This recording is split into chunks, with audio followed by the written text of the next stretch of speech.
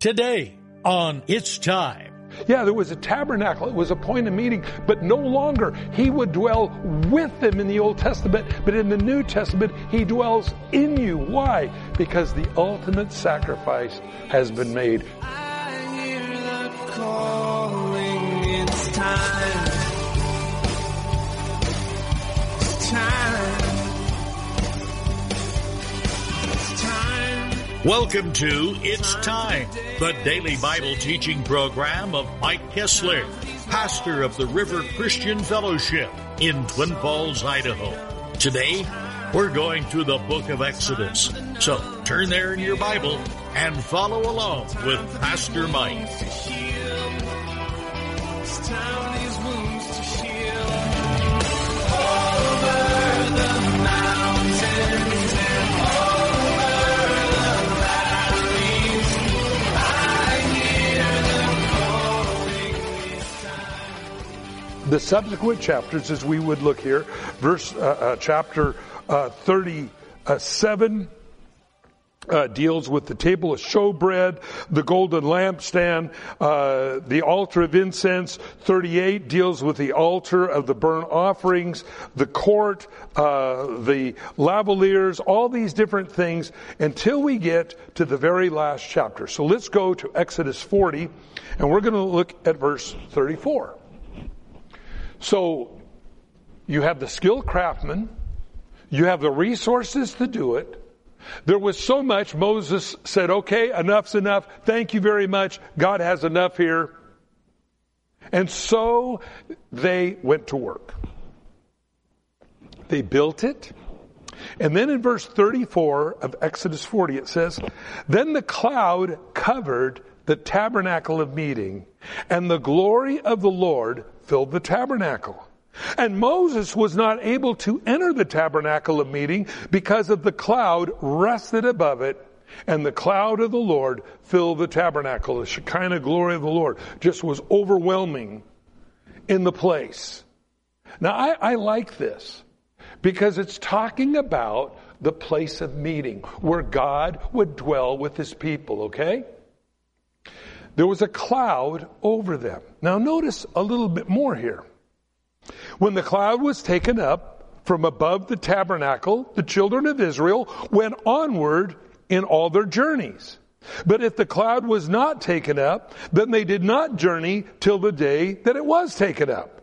For the cloud of the Lord was above the tabernacle by day, and fire was over it by night in the sight of all the house of Israel throughout all their journeys. So here, God gives Moses how to build this thing. He builds it. The craftsmen came in, built it. As it was built, then God communicates to them through it. When the cloud was there, you stay. When the cloud is lifted, you go. Now, I think that's kind of interesting because in the wilderness, by the way, if you've ever been out in Idaho desert at night, even in the summertime, it can get quite chilly. So the cloud of fire was the pillar of fire was kind of a nice thing to keep people warm at night. And we also remember that cloud and that fire is what led the children of Israel. So when it would lift from the sanctuary, it would go over and direct the people where to go. Now, staying cool in the shade. You see, that cloud shielded them from the hot summer sun. Hot winter sun. Well, I mean, in the Middle East there, it's pretty warm year round. But at night it gets cold.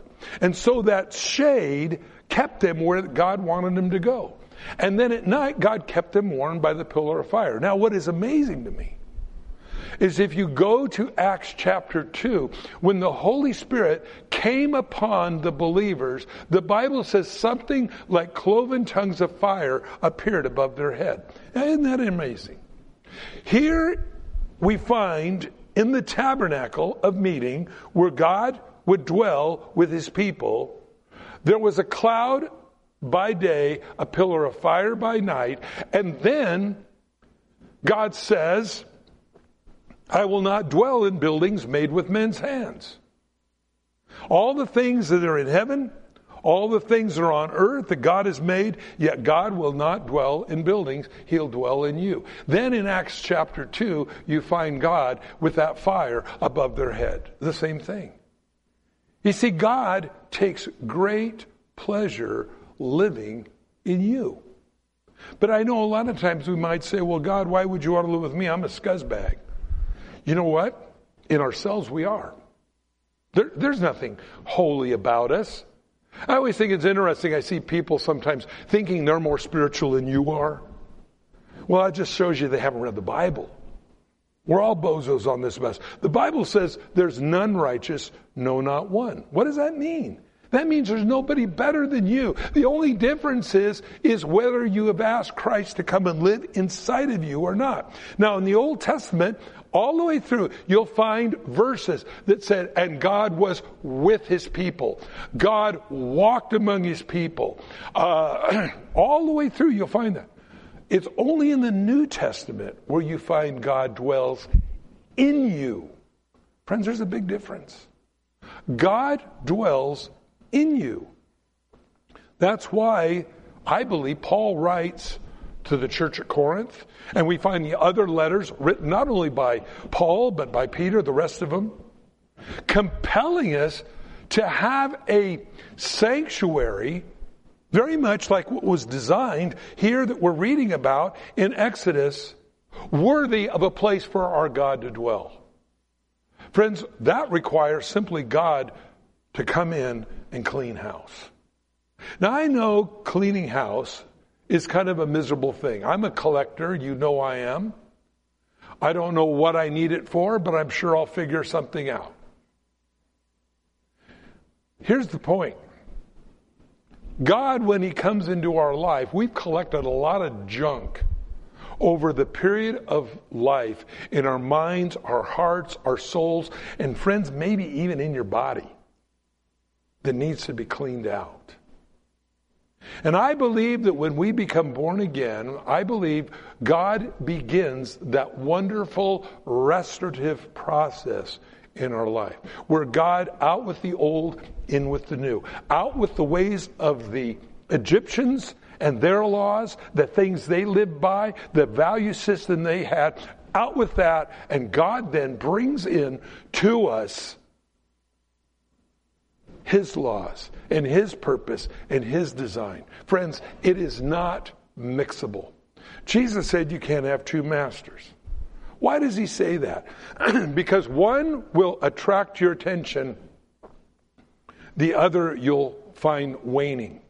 Now, again, when we look at the world, the things that are in it, the Bible says are perishing.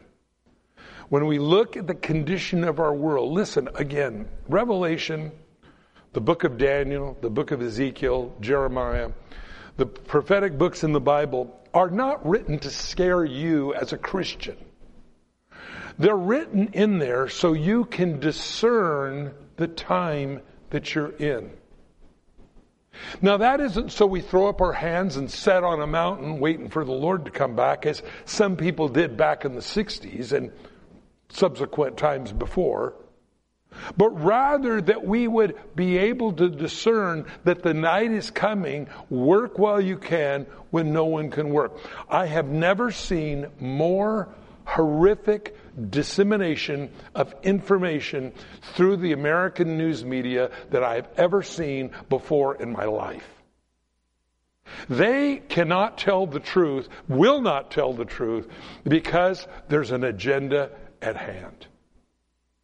The baby formula. You heard about that one? No baby formula. So one of the people in the government decided to go find out about this. They went down, and here along the border are warehouses full of baby formula, not for American citizens, but from people coming across the border. That's what caused it. And the government shut down the baby formula making factory. Instead of saying, hey, we need to get this fixed right away, let's get it back in production. It's a genuine manufactured shortage. Yet the American news media won't tell you the truth. Why? Because there's an agenda, friend. The night is coming when no one can work. You see your country. Do you realize, a lot of things people don't realize what's happening to America. Now, I'm not trying to be political here. I'm trying to tell you the darkness is coming, and you better get understanding. Consider, we have 9,000 people coming across the border every day in our country. Last month, it was 200, I think it was 248,000, 250,000 people last month alone. The month before that, 210,000 people. So far this year, there's been over 1 million people. You want to know why your housing is going crazy?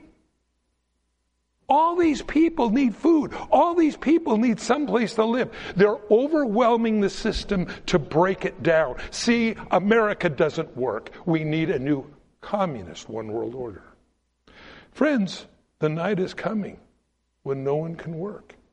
You have to understand, redeem the time, the Bible says, because the days are evil.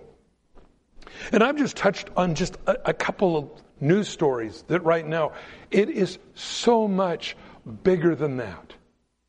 Where everything that is evil is good and everything that's good is evil. If you're against transgender being taught in the schools, if you feel like a girl today, then you're a girl. If you feel like a boy today, you're a boy. That all being taught in our schools. If you say that's wrong, you're evil. No, you're good. That idea is evil.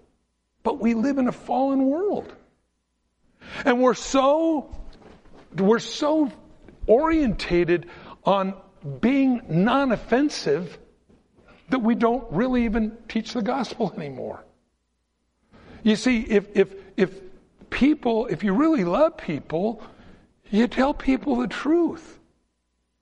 Moms and dads, this is one of the great problems. Well, I don't want to offend my teenager. I don't want to offend my son or daughter that's 20. They just got married. I don't want to offend them and tell them what's really going on. Hey, it's better that they're angry with you because you told them the truth than to not tell them and let them slip into oblivion.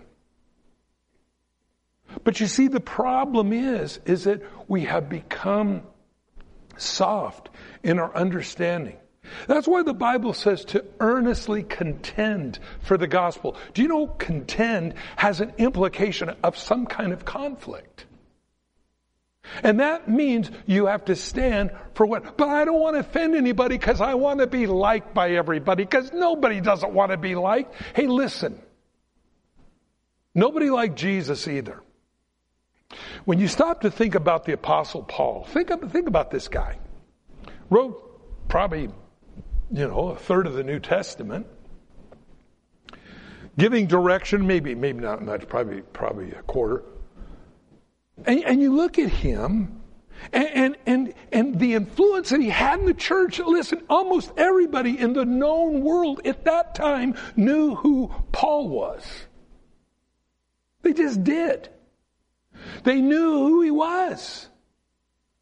And yet we find in the book of 2 Timothy, he said this, he said, I'm ready to be delivered. He knew this time he wasn't going to get out. There wasn't an angel going to come spring him out of prison or anything. He knew the time had come for him to leave this world. And he said, only Luke is with me. Now you think how many people this guy led to the Lord, how many churches he had started through Asia Minor, all the things that he did, and he dies alone. Now I'll tell you, friends, it wasn't that the streets were lined, as oftentimes they would do when a criminal was to be executed. Going, Paul, great brother, go, you're going to make it, man. God's got a reward for you in heaven, yeah. You know what? He dies alone. Historians tell us that Paul, when his time come to be executed, ran up the hill to have his head cut off. I think he was done. Now, you stop to think about that for a minute.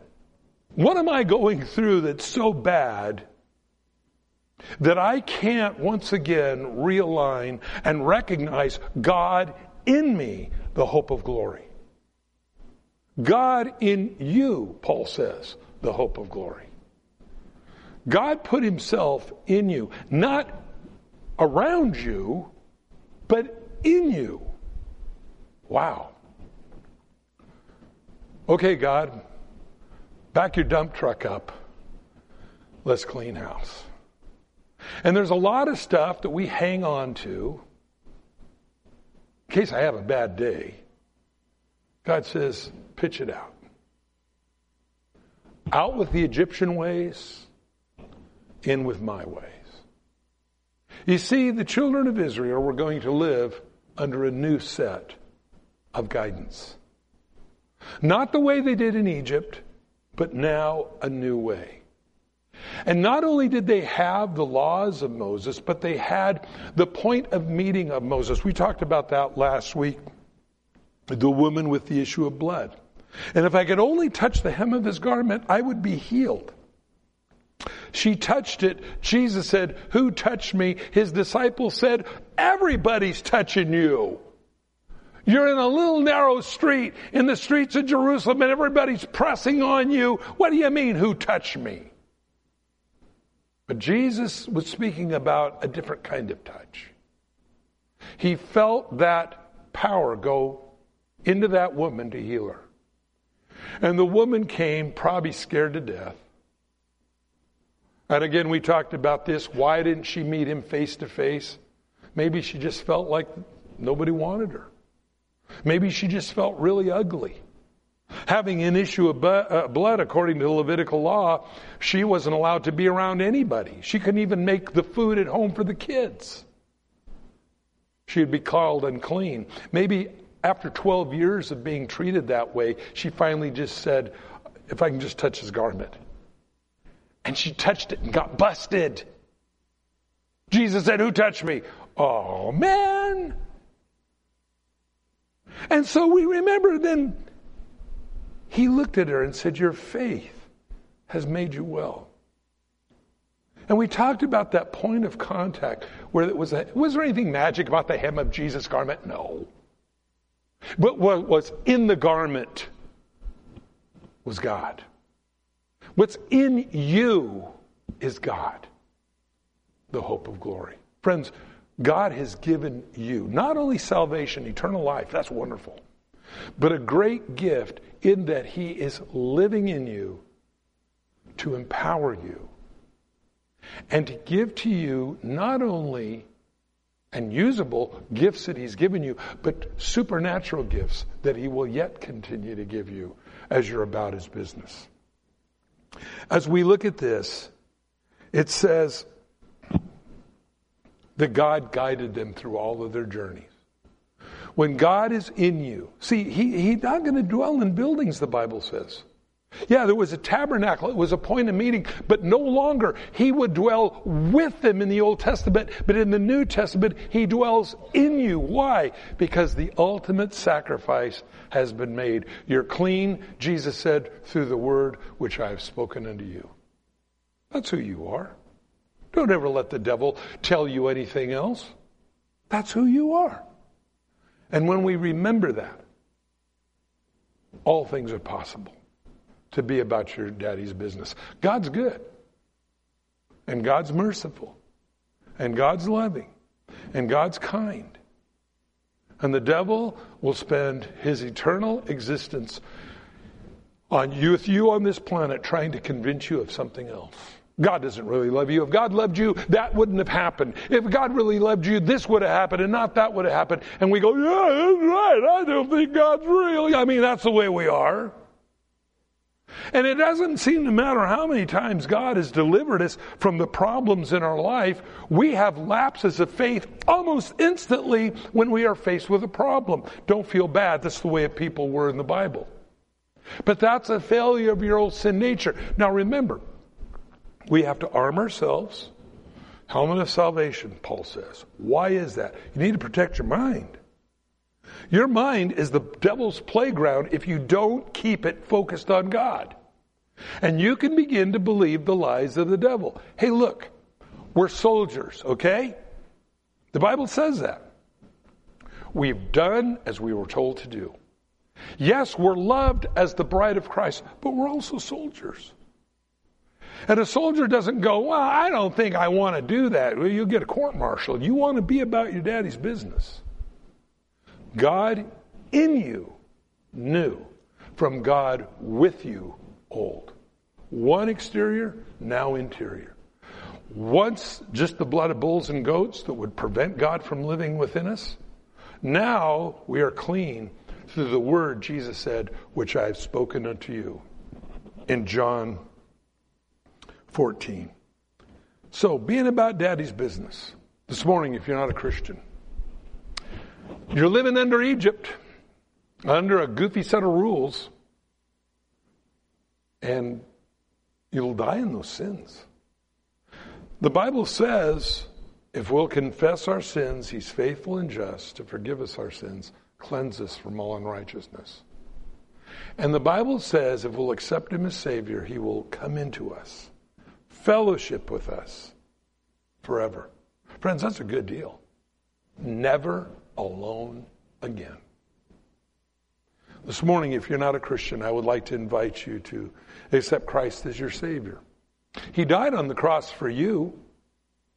Something that all your good works, all your clever ideas, all your backdoor deals will never get you. Jesus died on the cross for you to forgive you of your sins and then come and live inside of you. Friends, that's great.